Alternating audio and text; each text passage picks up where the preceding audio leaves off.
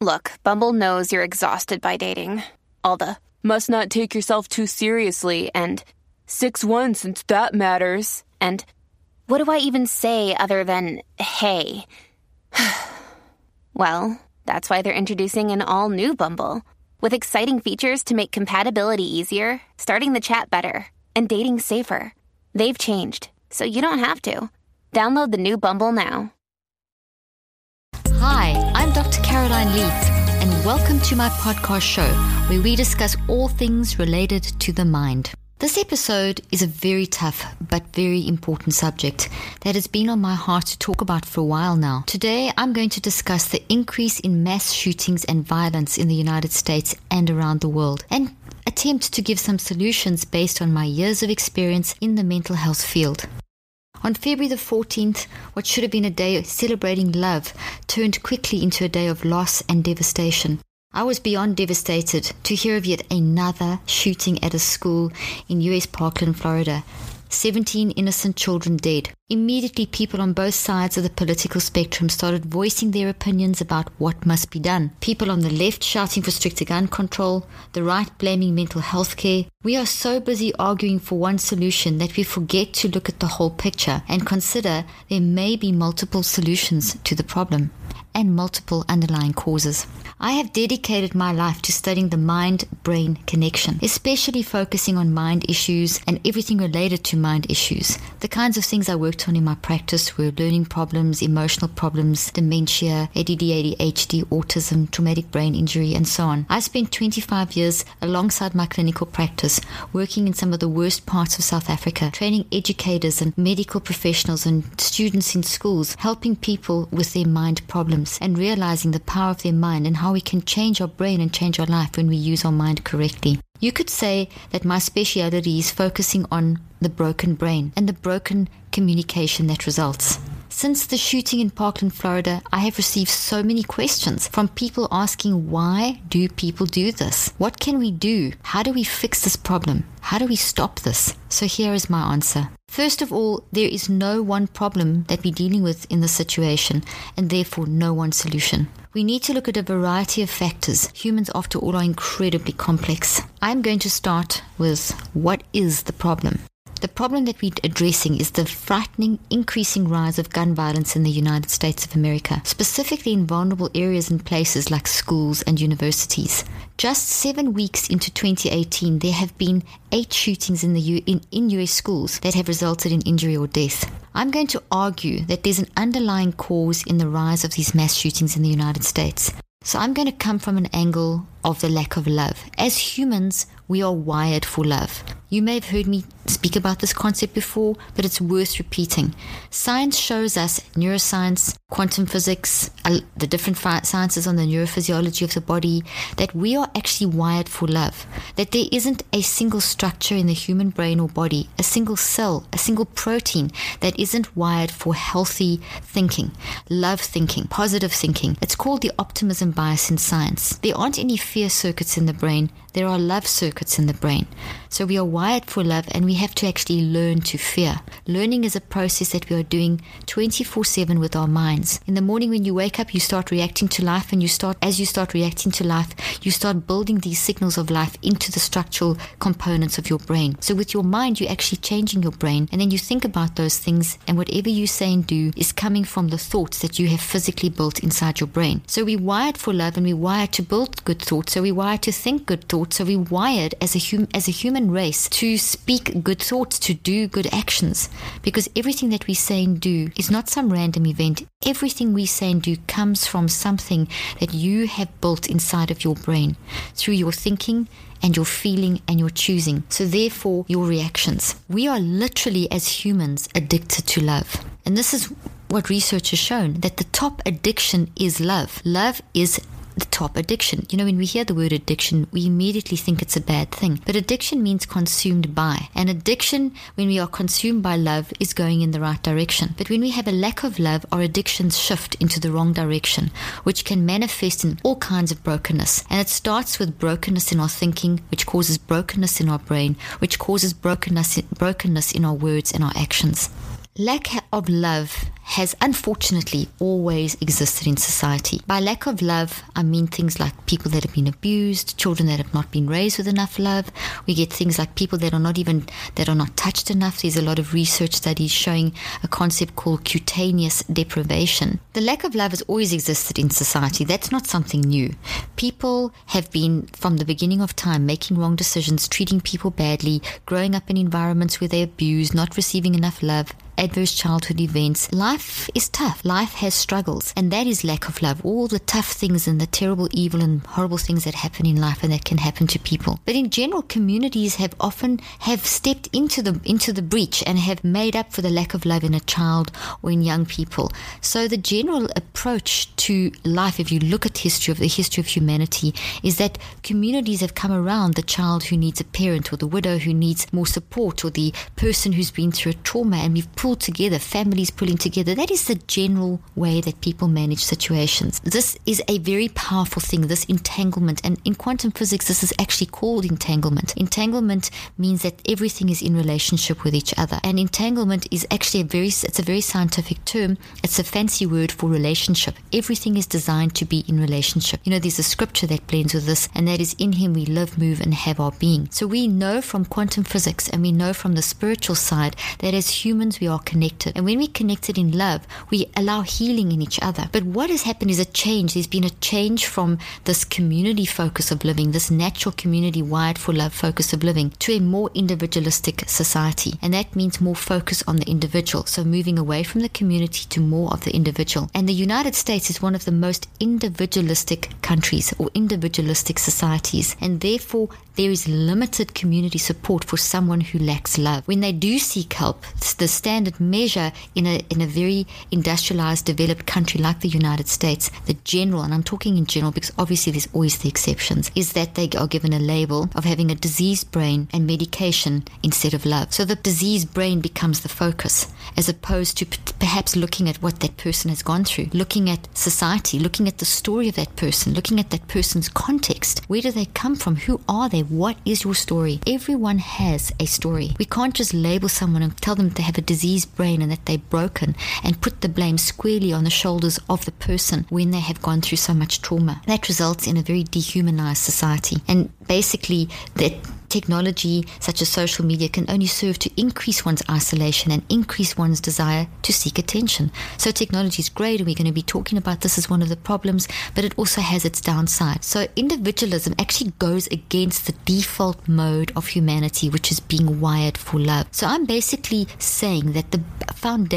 one of the foundational reasons for people doing bad things to good people, like shooting, like murder, like abuse, is a lack of love and an environment or a society that is not operating in love, where we're working as individuals instead of as a community. So let me unpack that a little bit more. Okay, so there was a statement made by a politician that schools are seen as gun-free zones, and therefore they're very vulnerable because they're seen as gun-free zones. So the implication there is that someone who will say, well, that's an easy target. But actually, we shouldn't be talking about a school being a gun-free zone. It's actually a love-free zone. So it could be a love-free zone for that particular individual who happens to shoot children in a school. What do I mean by this? For a person, like, let's just take this Florida shooting. This particular person, we don't know the full history, but from what is coming out in the media now, we do know that there's a pattern, and this pattern that's occurring, that we're starting to see play out in this young man's life, is very similar to the patterns of all the shooters that have been identified over the last few years, and all the shootings that have happened. And although every single person is an individual, and diversity is the law of life and the law of the brain, so everyone has their own unique story, the patterns are growing up in some sort of lack of love, some sort of adverse circumstances.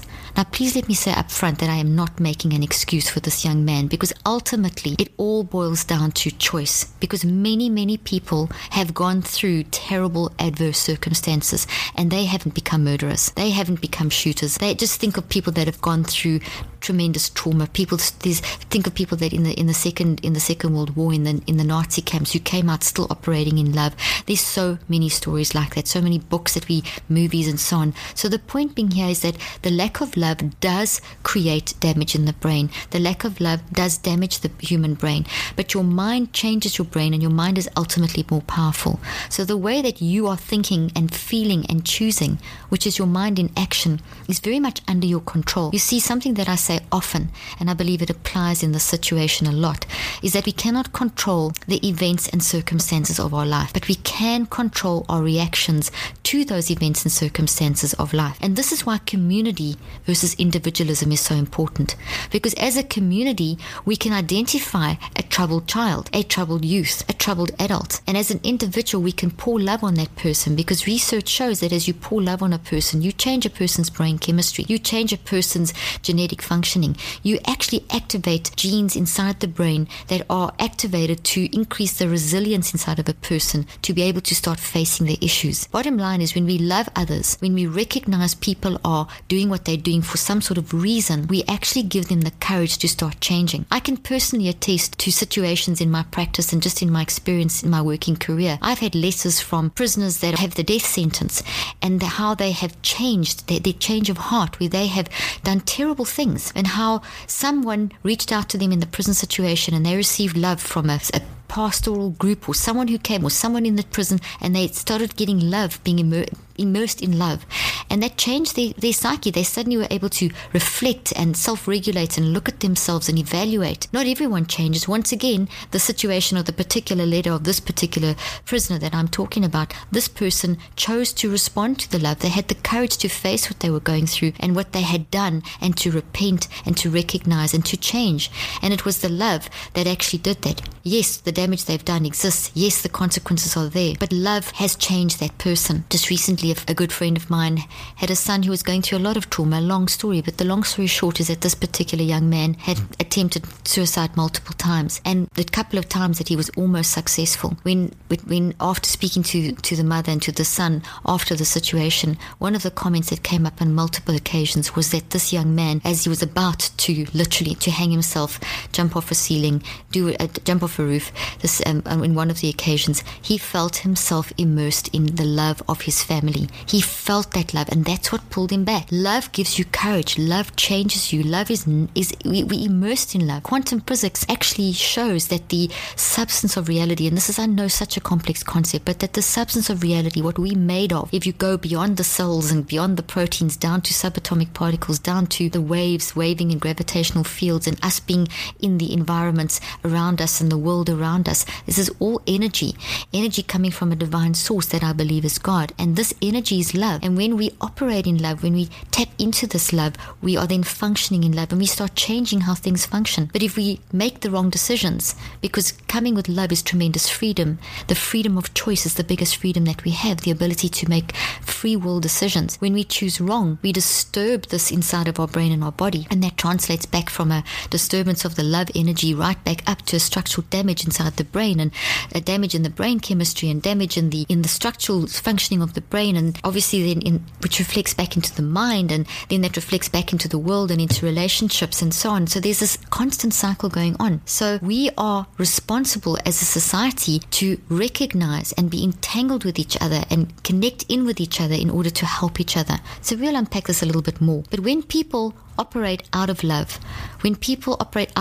what does that mean, operating out of love? Well, with our mind, we are thinking and feeling and choosing. We are doing these three things. We are thinking, we are feeling, and we are choosing. We are doing this all day long at incredibly fast speeds in response to the events and circumstances of life. So as I already said, you can't control the events and circumstances of life, and as you and I well know, there's lots of good and there's also lots of bad, but we are able to control our reactions.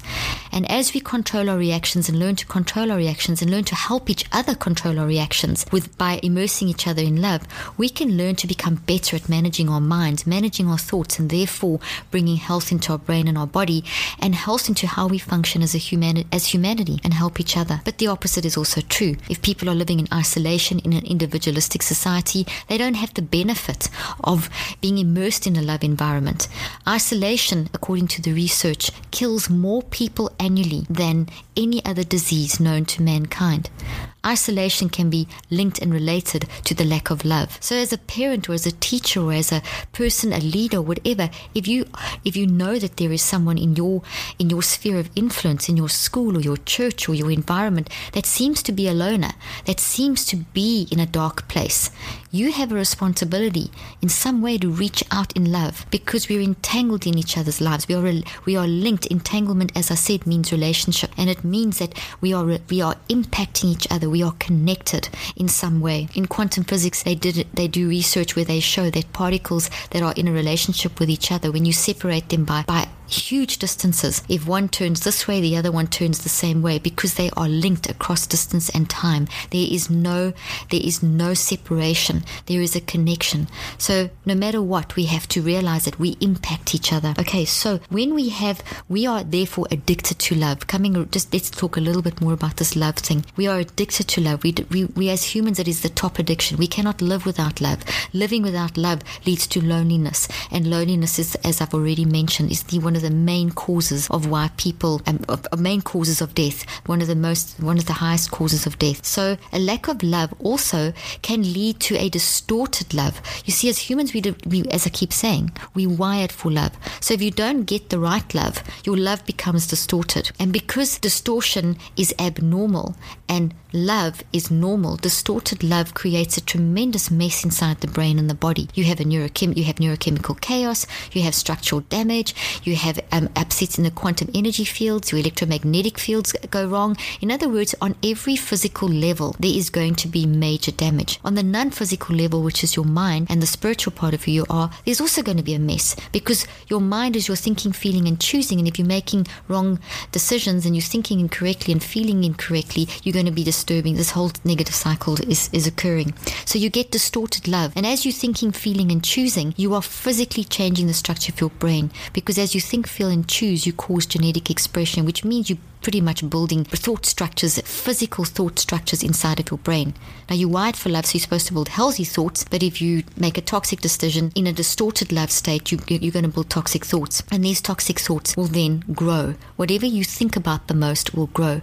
So as you think about a toxic thought, it starts growing and growing, and eventually it gets so big that it gets enough energy and a tipping point is reached, and then suddenly now you are operating on that thought that you have built. You see, nothing that you say or do is just a random event. Everything that you say and do is first a thought inside of your head. So how does this relate back to shooters? How does this relate back to these mass killings? Well, we have to look at why a person has done what they're doing or done what they've done. And that definitely relates to somewhere down the line a lack of love. And why am I saying this? Because as humans, we are wired for love. I keep saying it. We're wired for love. We're addicted to love. If something goes wrong in the way that we are experiencing life, this can create a distortion in how we perceive ourselves, and then we can start thinking in the wrong way, and we can start building up these toxic thoughts, and eventually these toxic thoughts get sufficient energy and you start acting on those toxic thoughts. I want to stress again, this is not an automatic thing that will happen. You don't have to act on those toxic thoughts. It doesn't mean that everyone who goes through some adverse circumstance in life is going to become a murderer. Absolutely not. This is the power of choice, the power of the ability of choice to change the brain is very,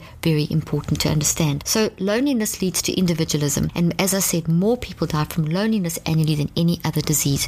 We have to change this, because bottom line is that the lack of love results in a distortion in our perceptions, and people with distorted perceptions of love are not going to operate in the way that they should be operating, and that will manifest in some way. Then let's talk a little bit more, while I'm talking about this whole concept of love, let's talk about the power of our mind. Our mind is separate from the brain. The brain and the mind are not the same thing. The mind and the brain are separate. Your mind changes your brain. So your brain is the physical part of you, and your mind is the non-physical part. Your mind is your thinking, feeling, and choosing, and your brain is all those neurons and all that substance that forms the brain. So your mind works through your brain. So your brain responds to your mind. So as you're thinking, you're causing these changes inside of your brain. Your brain's wired for love, as I've already said.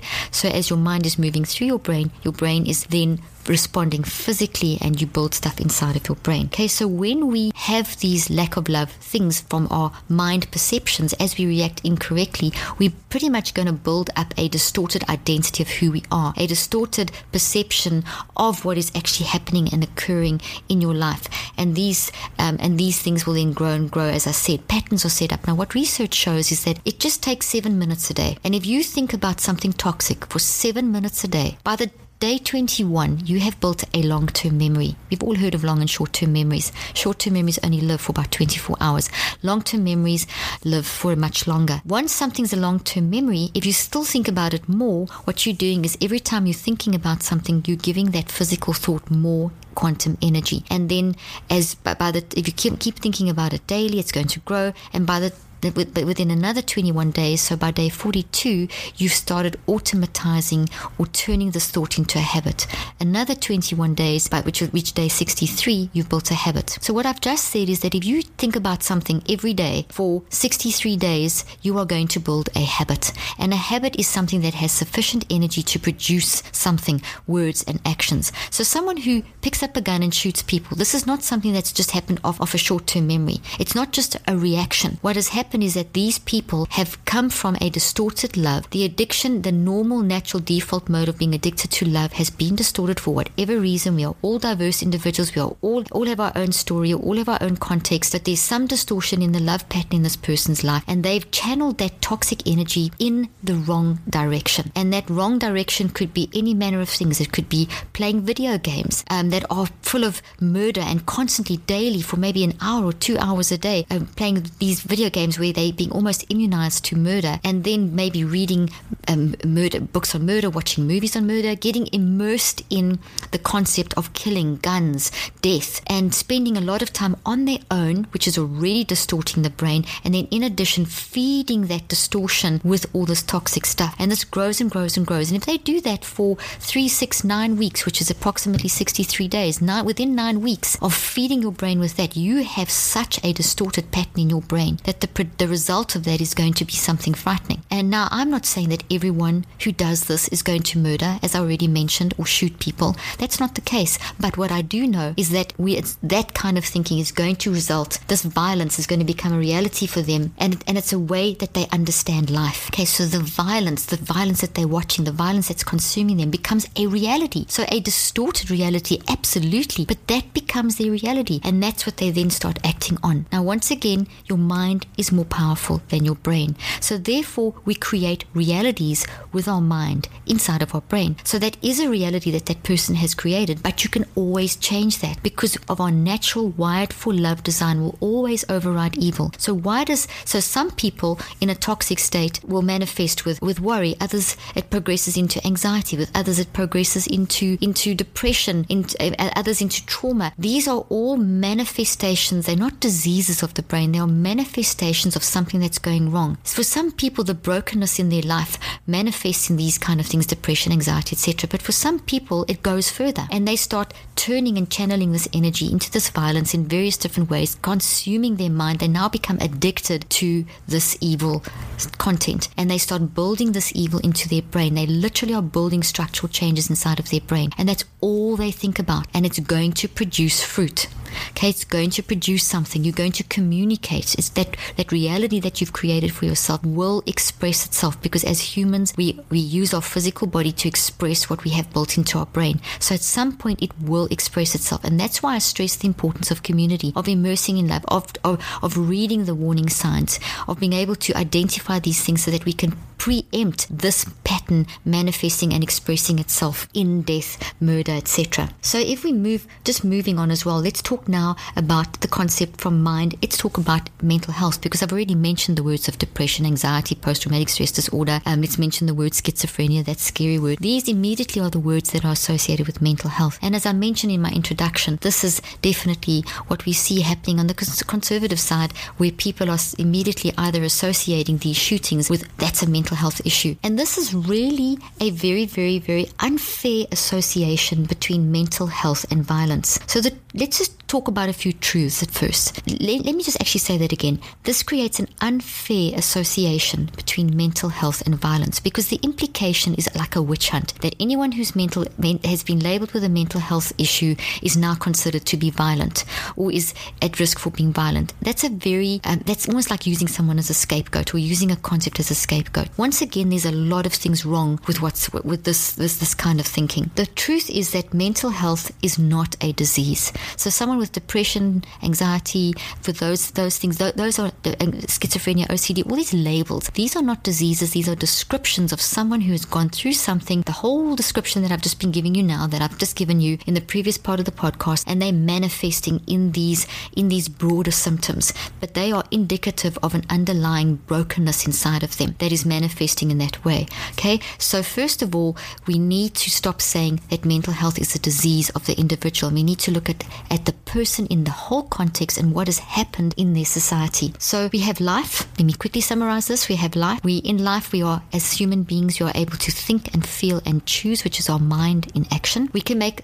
good choices and we can make wrong choices. When we make good choices, we build health into our brain, and that manifests as health in our life and healthy actions and so on. When incorrect, the opposite happens, obviously. So we're literally building these thoughts. They grow as we think about them, these things that I've already been saying. And if it's toxic, we can get ourselves in the toxic cycle. And if we don't deal with these thoughts, they grow even more and they damage the brain and the body. And then they manifest in various ways when a critical mass of energy is being reached. And it's different for everyone because diversity is the law of humanity. I've said this, but it bears repeating. Some of those various ways could be depression, anxiety, psychotic breaks, agitation, etc. Some could even be channeled into a very negative direction and result in pure evil. Evil is premeditated. What does that mean? It's not something that is a reaction. It's not something that is a reaction to an adverse life experience. So let me make that clearer. Two people can have an adverse life experience. One deals with it, maybe goes through some depression. Another one gets totally toxic, channels their energy and focuses on evil and ends up shooting someone. So it depends on the individual, but basically when we talk about the concept of evil being premeditated, someone who shoots someone, that is an evil act. Taking someone else's innocent life is an act of evil. And it's not something that we can blame on a diseased brain. We can't say, my brain made me shoot those kids.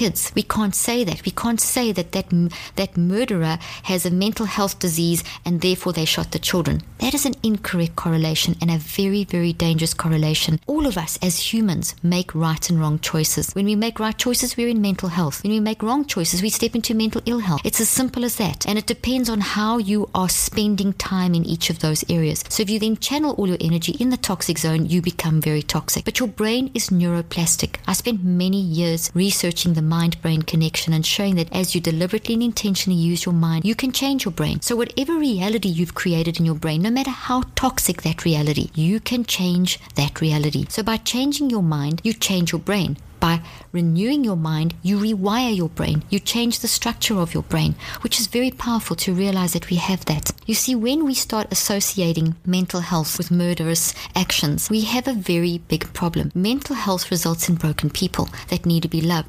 Wrong decisions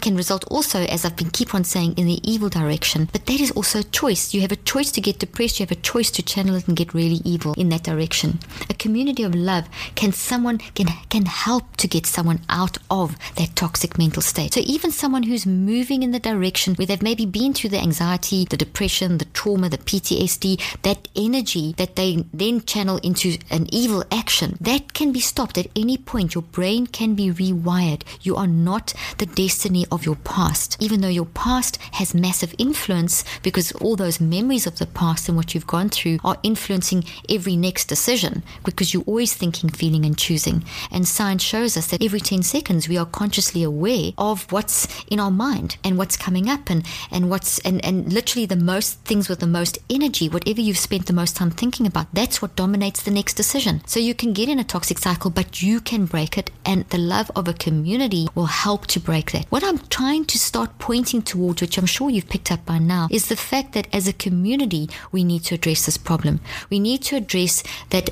Yes, we've got to have some very practical things, like we have to get gun control, and I'm going to talk about that in a minute, and some very practical things and parenting skills and so on. But we as a community have to start realizing that broken love creates broken people, and enough toxicity can land up going in the wrong direction. And we can change that. We need to realize the power of our human minds and the power of choice and the power of free will. Just an interesting thing is mental health therefore needs to be redefined so that we don't have this stigma, that we don't have this association that someone who's mentally ill healthy is violent. I mean, this is going to affect all kinds of things like insurance policies and jobs and just being able to mainstream back into society again. So mental health does need a redefinition. I don't know if you're aware of this, but just to show you how extreme mental health has gone, and I'm going to be doing lots more podcasts on this particular topic, but mental health field is the only branch of the medical profession, psychiatry is the only branch of the medical profession that removes the rights of decision making and choice over a person's health. So like, for example, if you have cancer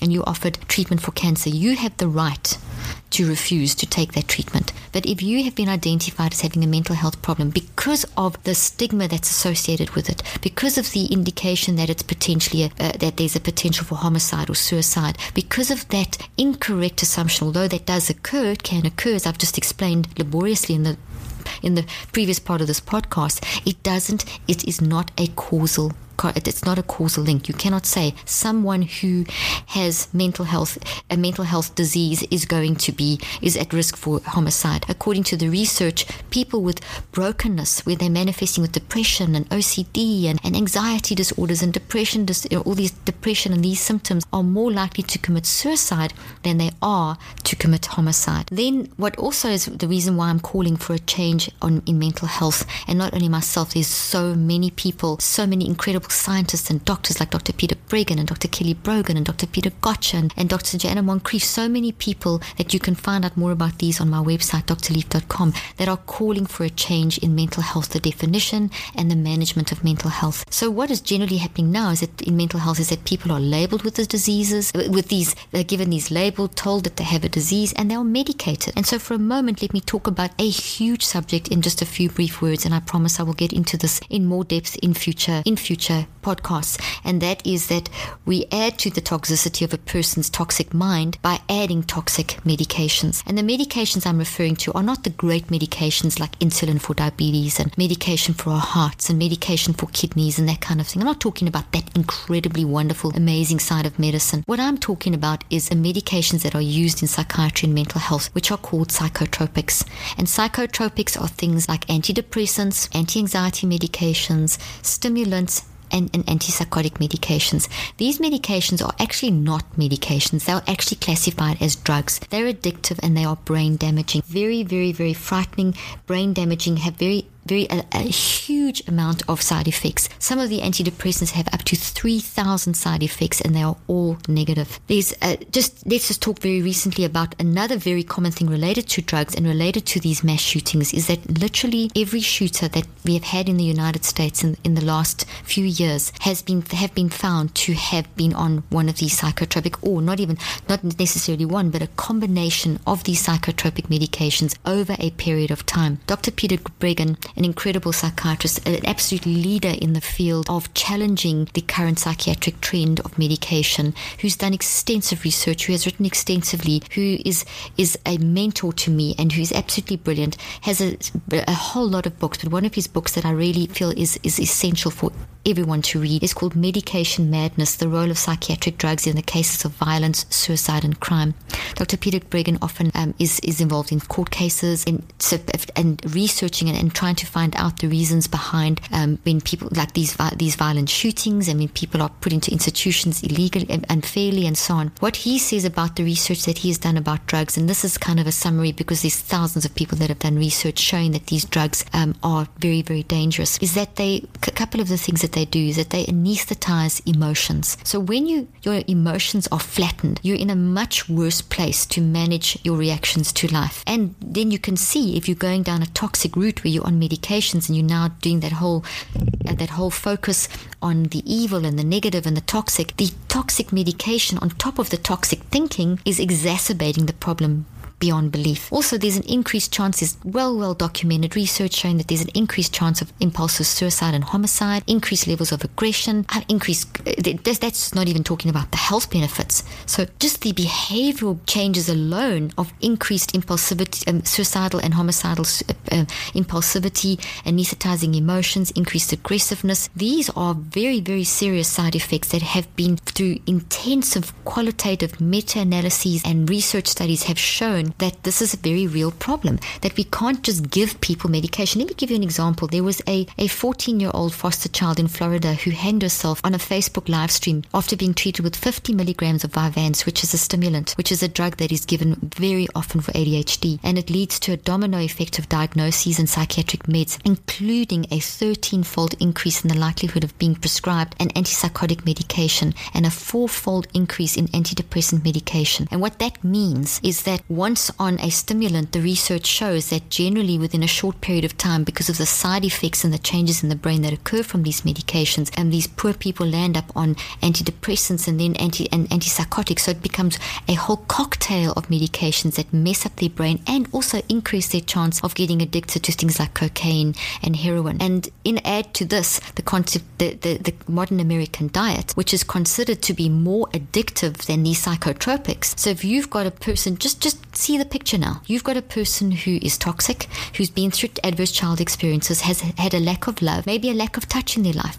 We call the lack of touch cutaneous deprivation, where studies have shown that when babies are put into orphanages and they don't get enough touch and love and so on, they actually grow up with major emotional problems. Touch is a huge part of healing and of normal emotional development. So here you have a child who's maybe been part of the foster system, lack of love, maybe bullied, maybe abused, a ton of terrible toxic negative things, toxic reactions in the brain, maybe over-medicated, one day maybe gets onto these video games, whatever, and a whole negative cycle starts happening. So now on top of it, they're eating junk food, the modern American diet. We just have one layer of toxicity over another. Do you know that between 2014 and 2015 there was a reversal in the trend of people dying? So for hundreds of years people have been living longer because of the advances in medicine and technology. But between 2014 and 2015 this trend reversed. So people who were dying 15 have started now currently dying 15 to 25 years younger from preventable lifestyle diseases. Lifestyle means lifestyle. How are you managing your life? How are you managing stress? How are you living in your community? What are you doing with your life? Do you understand your identity? What are you eating? These are all related to lifestyle. And when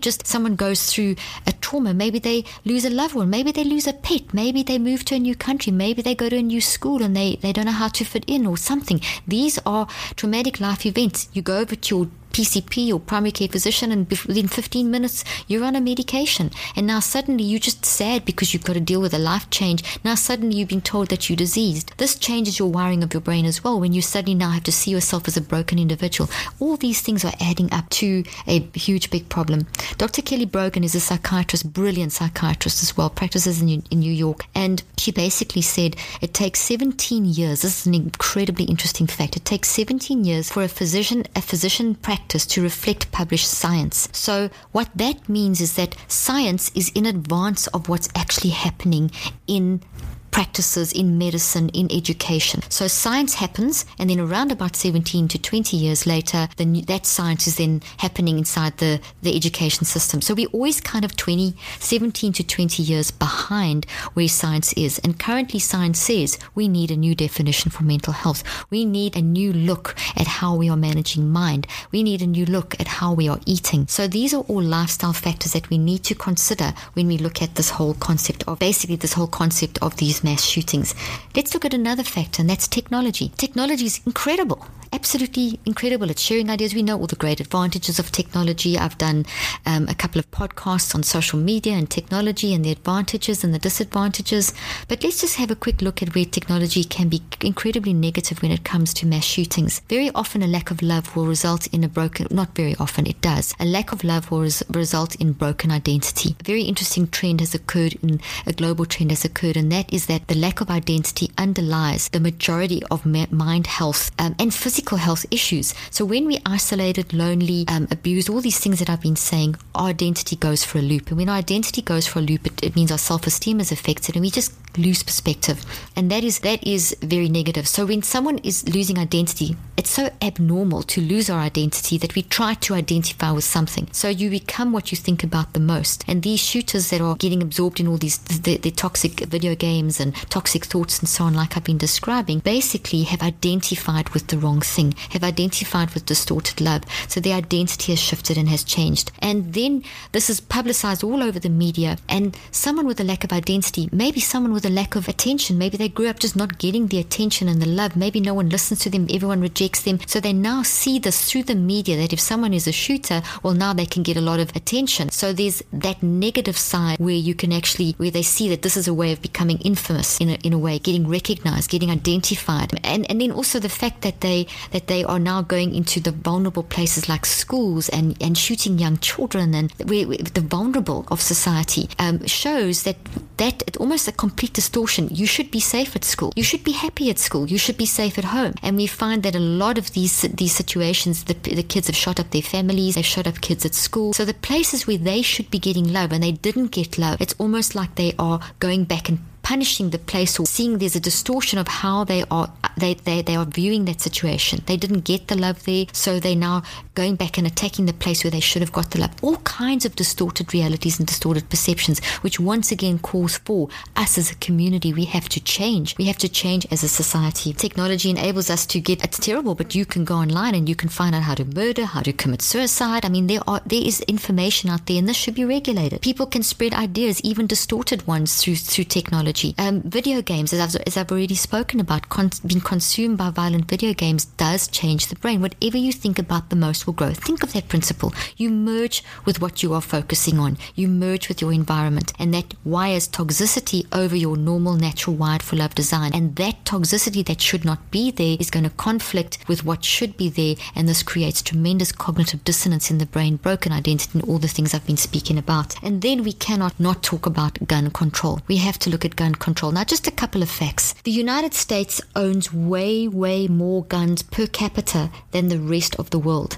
And the best research on gun violence suggests that's probably contributing to our homicide problem, as exemplified by the recent horrific shooting that we just spoke about in Florida at Stoneman Douglas High School in Florida. Using 2012 data compiled by The Guardian, the United States has nearly twice as many guns per 100 people as the next closest country. So in other words, the United States has 88.8 guns per 100 people, as opposed to Yemen that has 54.8 guns per person. The American firearm homicide rate is about 20 times the average among organizations for economic cooperation and development countries, including Mexico. So we have to realize that stricter gun control and screening is absolutely vital in this process. It's definitely part of the solution, because accessibility to guns makes it so much easier to do maximum damage in minimum amount of time. So if you have someone who's gone through the whole description that I've been going through, that is caught up in toxicity, that's perhaps also on a psychotropic drug, which in all these cases of the shooters in this country so far, that has been the case, that they've been on one or multiple drugs,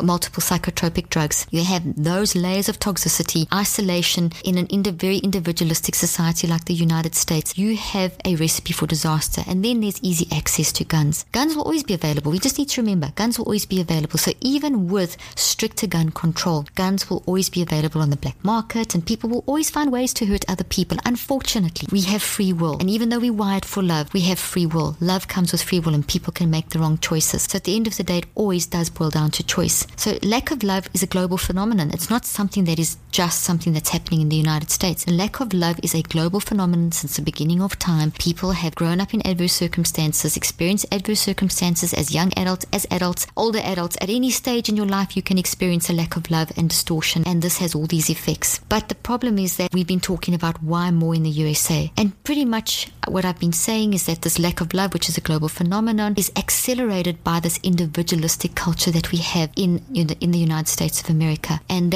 that along with very easy access to gun control seems to be a major part of the problem. So let's have a look at what we can do in terms of some practical solutions. Okay, so let's start first of all with the 5 areas that I have identified as contributing towards this problem with the mass shooting that's happening. The first thing is distorted love. The second thing is our mind, needing to understand the power of our mind and training in the mind and how to use the mind properly, the mind-brain connection. Then the whole mental health definition and management and the meds and the way that mental health has been linked as a scapegoat literally for these things, misunderstanding of this process, technology becoming an easy way to learn about these ways of murdering people and getting the message out and getting a distorted recognition and identity, and then gun control. So these are the 5 areas that we need to look at as solutions, and that are the problems, and then I'm offering solutions in these 5 areas. Okay, so let's look at how we can start addressing love. Well, it starts in the home. It starts with parenting. There's something that I do every single day of my life. I have 4 children, and even though they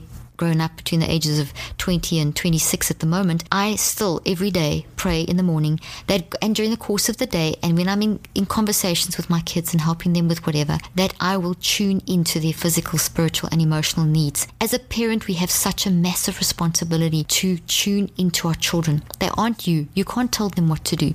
You can't control them. What you have to do is teach them how to think and feel and choose in their wired for love design. So you model that by your behavior, and you model that by loving them, and you model that by tuning into them and identifying so that you can help them to process through and express what they're going through in life. A young child between the ages of just being born and as they're starting to walk and talk around 2 years of 1.5, 2 years of age up until the age of 12 have very low-level linguistic skills. In other words, they don't know how to express their emotions. Every day, every year, they're learning more. Every month, they're learning more and more about how this happens. So that's why, as a parent, we have a huge responsibility and role to tune in and understand the ages and the developmental, emotional stages of our children and how to tune into them, and not to assume that we know what they're thinking, because we don't. It's very important that your environment becomes loving and non-judgmental. My husband Mac and I have made it a huge part of our lifestyle, and this is very scientifically and spiritually based as well, to create an environment where our children feel safe enough to share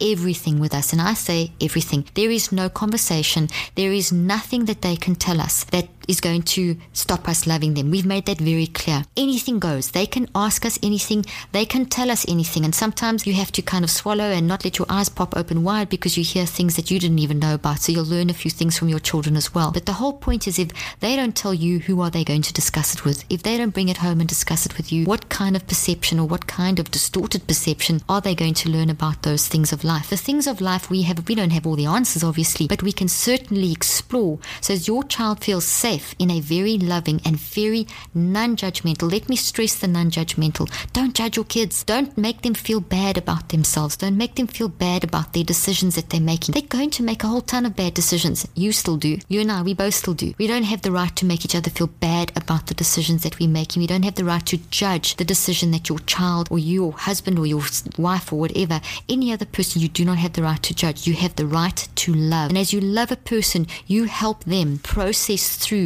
the things that they're going through. Parenting is vital to the development of love in a child. And not all children have the ideal parents. And this is why it's vitally important that we look to the next level of contact, which is the teachers at school. We need so much training in schools to help teachers that are so swamped by big classes and work demands. We need to have a way around helping teachers to recognize the signs of a child who's perhaps not receiving the love that they should when they're at home. I'll never forget when my children were growing up, one of the schools that they went to in South Africa, there was a little boy that really decided he was going to bully everyone, but he was an awful bully. He really hurt people. He nearly choked our son the one day, and my one daughter literally pulled him off. And your first reaction as a parent, that brat, don't let him near my child. But that isn't the way to react. That child, when I didn't know the history of that child, and when I went and called a meeting with the principal, what they told me was that this child is beaten up every single day, and that child was covered in bruises. And I remember saying to the school, but why have you not removed the child by the father? The father was beating up the child, not the teachers. The father was beating up the child every day. Mother was doing nothing, standing by watching, and that's not right. You have to defend your children. If you know something's going wrong, as a parent, your children are your responsibility. How many times we had emails, how many letters I've received, how many times people told me when I was in clinical practice about how the father raped the daughter and the mother stood by. This is not acceptable. This is not acceptable. If you as a teacher know that child's being beaten and you let that child go home every day to be beaten, that's what was happening to this little boy. And this little boy was playing out on the child. Do you know what that school did? That school expelled that child. So that child had another toxic situation happen in their life, another adverse circumstance. That wasn't the solution. The solution was to get that child into a foster home who would have loved that child and brought that child back to healing and health. And this is what I'm talking about. We need to not just find the child that's a behavioral issue and say that child has ADD or that child has ADHD. Give them Ritalin, which dumbs them down, damages their brain, shrinks their brain, causes all kinds of negative emotional reactions, takes away a lot of their feelings. now they're nice and quiet in the classroom, but look at all the damage that they're doing. This is not the solution. And then those, as I've already mentioned, on Ritalin, eventually they land up very often land up on antipsychotics, antidepressants, and eventually can potentially become addicted to cocaine. So we need to have training in the schools. We need to have parenting training. We need to look at what in our community is a very quick way of creating safe spaces. And churches are an ideal environment. There are multiple churches across the country and multiple churches that could immediately become safe places. Now, there's a concept that I applied in my practice, and I've developed all my books that I've written, my 21-day brain detox online program, my Perfectly You online program, my Think and Eat Yourself Smart online program. All my books are all based on the angle that I have been bringing to you in this podcast. The concept of the mind changing the brain, the concept of we're wired for love, the concept that we can think, feel, and choose, the concept that we can change our brain. And I have trained thousands of teachers, thousands of adults, thousands of people over the years, medical, professional, corporate, to help them to try and change their brain, teaching people how to love. I ran in my practice a concept called family therapy, where I never work with a child or an adult alone. I always brought in families and helped them. And the whole point here is that we are working on systems. I have existing materials that already can be used in school and education environments, and we're working on programs as well. In my country of birth, Zimbabwe, they have an amazing concept happening there that has been scientifically proven to be phenomenally powerful and successful, and it's called friendship benches. They don't have money there for psychotropic drugs, which is actually a really good thing. So one day what happened was that there was a little broken bench and a little grandmother was sitting on that bench, and people in the community would come to that grandmother and sit on that bench and talk to her, and she became the local counselor. No training, no education, but love. Everyone is trained in love. You don't have to have a PhD, a counseling degree, a psychology degree, a psychiatry degree to help someone else. You just need to operate instinctually in your love. And this is what this friendship bench concept in Zimbabwe they were doing. And from there, it was so successful in helping people deal with their adverse child traumas, all the emotional stuff they were going through, the traumas, that they actually multiplied this out and did a scientific study and found that it was significantly effective in helping people reduce issues of mind issues like depression and anxiety, etc., etc. This is some of the principles in there, are the principles that I use in my programs. And if you keep in touch with us, keep in touch with on our webpage, through email, through our social media, on my podcast, on my YouTube channel, you can learn more and more and more about how you can bring this into your community. Our desire my desire and the desire of my organization is that we help to create environments of love, to overcome all these traumas that we are seeing in the world around us. You are so equipped to help other people, and I want to show you how equipped you are to help other people. So there's so much that we can say. We do need very tight gun controls. We do need extensive screening. I actually propose it should be a minimum, and you might think I'm crazy, but I'm not. There should be a minimum of a year before a person's issued a license, which is sufficient time to actually track that person's use of technology, track that person's history, track that person's, and what that will be doing is in all this tracking, this is not an invasion of privacy. This is a way that society can see, is this a troubled person? What is this person's story? Before we just medicate and label and allow them to go down a toxic rabbit hole, we can get to know that person and get to help them. So therapists need to listen more and try to look at a whole history rather than be so quick to prescribe drugs. So in the mental health industry, this is vitally important. So therapists could be involved in this evaluation of gun control. A lot of information can be gained from therapists. In the mental health field, therapy in itself, I was trained never to just diagnose someone in the first 10 minutes that I met them. Now that's very common. Someone is diagnosed within 10 minutes and medicated. We would spend hours upon hours taking case histories, getting to know the person, finding out their problems, working in a team with other professionals and psychologists and neurologists and psychiatrists and neurosurgeons, and that way looking at the whole person. Those friendship benches, what they did, those grannies listened. What I did in my practice, I would listen before I started teaching them techniques to help them to use their mind to change their brain, to deal with whatever it is that they needed dealt with in their life. And this anyone can do. We can all do this. We can all help each other. We are all responsible to help each other. So we are all responsible as a society. We can't turn around and blame that mental health person, blame that. I've explained the whole process in this podcast, and I recommend you listen to this a few times and that you share this with as many people as possible and work out ways that you can get your community change happening. And contact us, get hold of us, get to your local churches, speak to us, email us. We'll help you. We'll help you make these changes of love in your environments. As humans, we are made in love. We are wired for love. We designed to operate in love. We are entangled in each other's lives. That beautiful principle, quantum physics principle, the law of relationships. We are designed to be entangled in each other's lives. So when we talk about the friendship benches and we talk about entanglement and we talk about wired for love, we need to realize churches can become those beautiful safe spaces. So I spoke about homes, parents, schools, churches. These all need to be safe spaces, non-judgmental spaces, spaces where you can sit on the bench and know that no matter what has happened in your life, you are safe. You are safe to tell your story, and someone is there in a loving way listening to your story. Non-judgmental. We've got to be very careful of the laws and rules of religion and the guilt and the shame that's imposed on people. You may not want to hear some of the things that you are hearing, but love listens. Love listens. Love helps that person process. Research shows that when we love someone, we change their brain chemistry. We change the way that their neurotransmitters flow. We influence the health of all 75 to 100 trillion cells of the body of that person. We activate genetic switches inside the brain that increase the resilience of the person so that they are able to look at their circumstances. When you love someone else, you are giving them the courage to process through their toxicity and to rewire their brain. And in the process, you increase your own healing by a factor of 68%. So those friendship benches are not just for you getting help or for you being the only one helping, they're for each other. The way that I run the friendship benches, and I call them bench therapy, is that if you've had a session, you give a session. So if you've been listened to, you listen to someone else. There's so many tips. If you want to know more, please contact us via our webpage, drleaf.com. Send us an email, send us a message on social media, subscribe to my podcast, my YouTube channel, follow us on Instagram, Facebook, and Twitter. Join our email list where I send out lots of very vital information with lots of links and blogs to help you operate in love. Let's change this together. We as a community can learn to be human again. We can learn to step into our humanity and bring heaven to earth.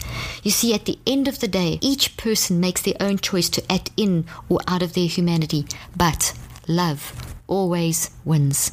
This is a really long podcast, but a very important podcast. I've said a lot, so what I'm going to do now is quickly summarize the solutions, the 5 problems and the 5 solutions that I believe are underlying the situation. So the 5 problems I've identified are lack of love, misunderstanding of how to use the mind, the psychiatric medication mental health link, the technology, and gun control. So now let's address each of the solutions for each of those. And obviously this is not every single solution. This is just touching the tip of the iceberg. Okay, first problem that we want to solve is love, broken love. How can we address that? By our parenting. How we parent. That's the first port of call. These children are born to parents, and parents need to be tuned in. They need to create loving, safe environments. They need to give quality time. They need to stop judging. They need to have appropriate touch. Children need to be touched. There's so many stories of criminals that were never touched.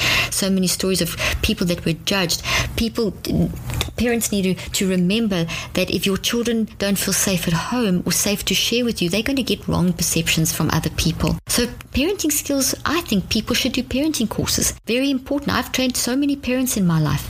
Okay, so then teachers. Let's talk about another aspect of love is teachers. That's the next port of call. These kids are going to school. So teachers need to learn how to show love. And I'm not saying the teachers aren't loving. I think teachers are amazing. I've worked with thousands of teachers. I've worked in education systems for years. But they are under such pressure and can sometimes get under the stress of the pressure can affect how they manage the children and how they respond to the children. Children are incredibly able to read body language.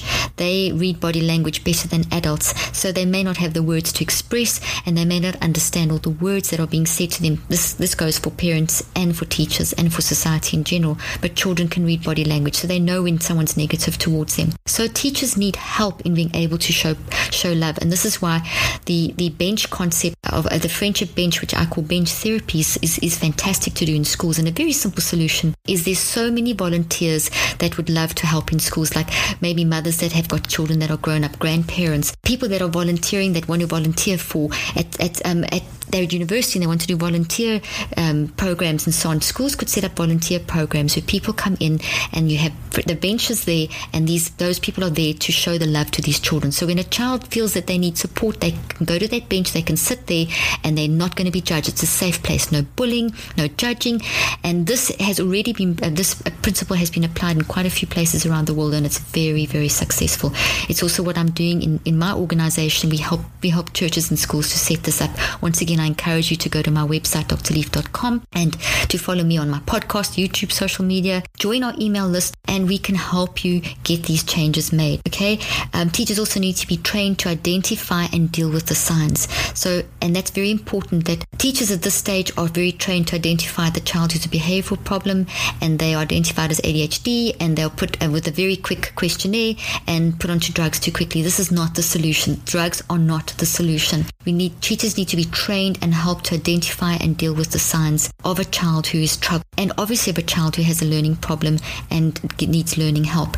Churches, fantastic. Next port of call. They're all over the place. They can get friendship benches, the bench therapy going. You can have people that are we have churches that are doing my 21-day brain detox challenge, and these people are going, thousands of people in churches are going through my 21-day brain detox, which is the process that I identify that helps you direct your mind to change your brain, to deal with the issues, the adverse life circumstances that have occurred. And what we have is churches that are going through these programs, and then those people are the volunteers that help with the bench therapy inside the church.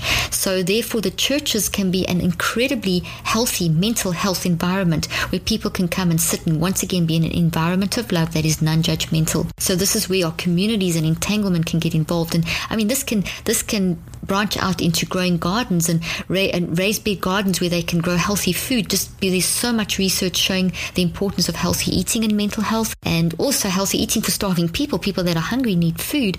And then the process of gardening is really, really good for mental health. And then going along with talking about food, we need to talk about diet. Diet's something we have to address. There's so much research showing that the modern American diet is very brain damaging and is actually more addictive. You won't believe this, but is more addictive than psychotropic drugs and cocaine. So I have a book called Think and Eat Yourself Smart. I have an online program called 63 Days to Think and Eat Yourself Smart. We're about to start a challenge over March and April to help thousands of people around the world move into healthy eating patterns for mental health. Eating is 80% in the mind. So those are four things in terms of love. And to diet, yes, diet does fall under love because we're wired for love. Our brain is wired for love. We need to look after our brain. We need to feed our brain. So our brain is wired for love. Food is wired for love. So diet's an essential part of the love component. So parenting, teachers, church, and diet. That's for love. Then let's take a look at mind. I mentioned already in the friendship benches that I have a 21-day brain detox.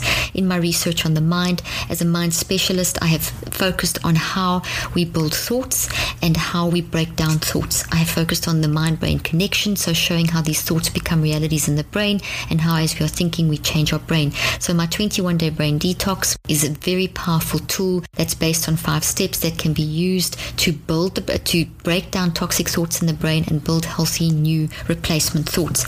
Very powerful. So when someone's going through a tough time, you don't tell them what to do. You sit on that bench, you listen to them, you love them, and they've got to get those crazy thoughts under control. Those toxic thoughts, they've got to redirect that toxic thinking. The 21-day brain detox is a very powerful tool for doing that. You can find that at 21daybraindetox.com and also on my website drleaf.com. And there's also a book that goes with that called Switch on Your Brain, also available at drleaf.com. We need to recognize the power of the mind to change the brain. We need to recognize and teach from very young.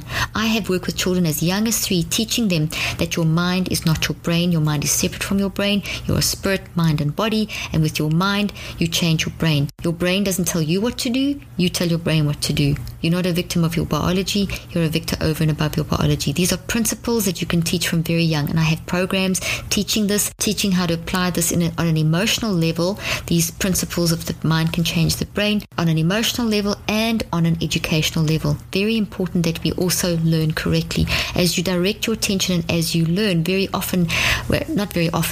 will find that as you are learning, you can get your emotional issues under control. So directing your mind in an intellectual direction helps helps tremendously with emotional stuff. Okay, so then meds. Let's talk about meds and mental health.